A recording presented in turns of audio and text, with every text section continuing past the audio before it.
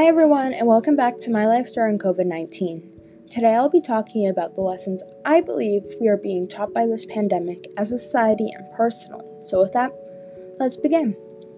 On a personal level, most of us are learning what we can and can't live without. Like, we can't live without basic food, water, or shelter, but most people can live without those extra rolls of toilet paper, that Starbucks coffee, or even a haircut. This understanding of necessity aids in my second point, that most people are learning to think about others, at least more than we used to. This whole work from home order, self-isolation, or whatever you want to call it, was put in place to prevent the spread of this disease. And though many of us may not get sick, it's for those in our communities who might, those who have compromised immune systems, elderly, or newborns. However, it doesn't seem that everyone is learning these fundamental life lessons, as I keep seeing protests on the news to allow businesses categorized as non-essentials to open.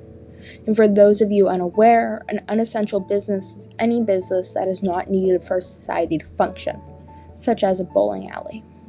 And though I understand our president, as well as many state governors and mayors, have decided to start beginning to open back up the states, it's still necessary to keep our distance and to hold back on opening those non-essential businesses at the moment. On a societal level, I think we are seeing how far we can push our economy without it crashing, which is a scary thought.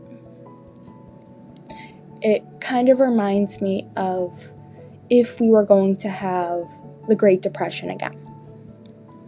But we're just playing with the idea of it. In addition, I also think we're learning the importance of prepping contingency plans in case something happens. For example, the president, I know I have mentioned it before, but the president disbanded the pandemic team, which was a bad idea, obviously, because he didn't think something like this would happen. And guess what? Something did happen. This happened.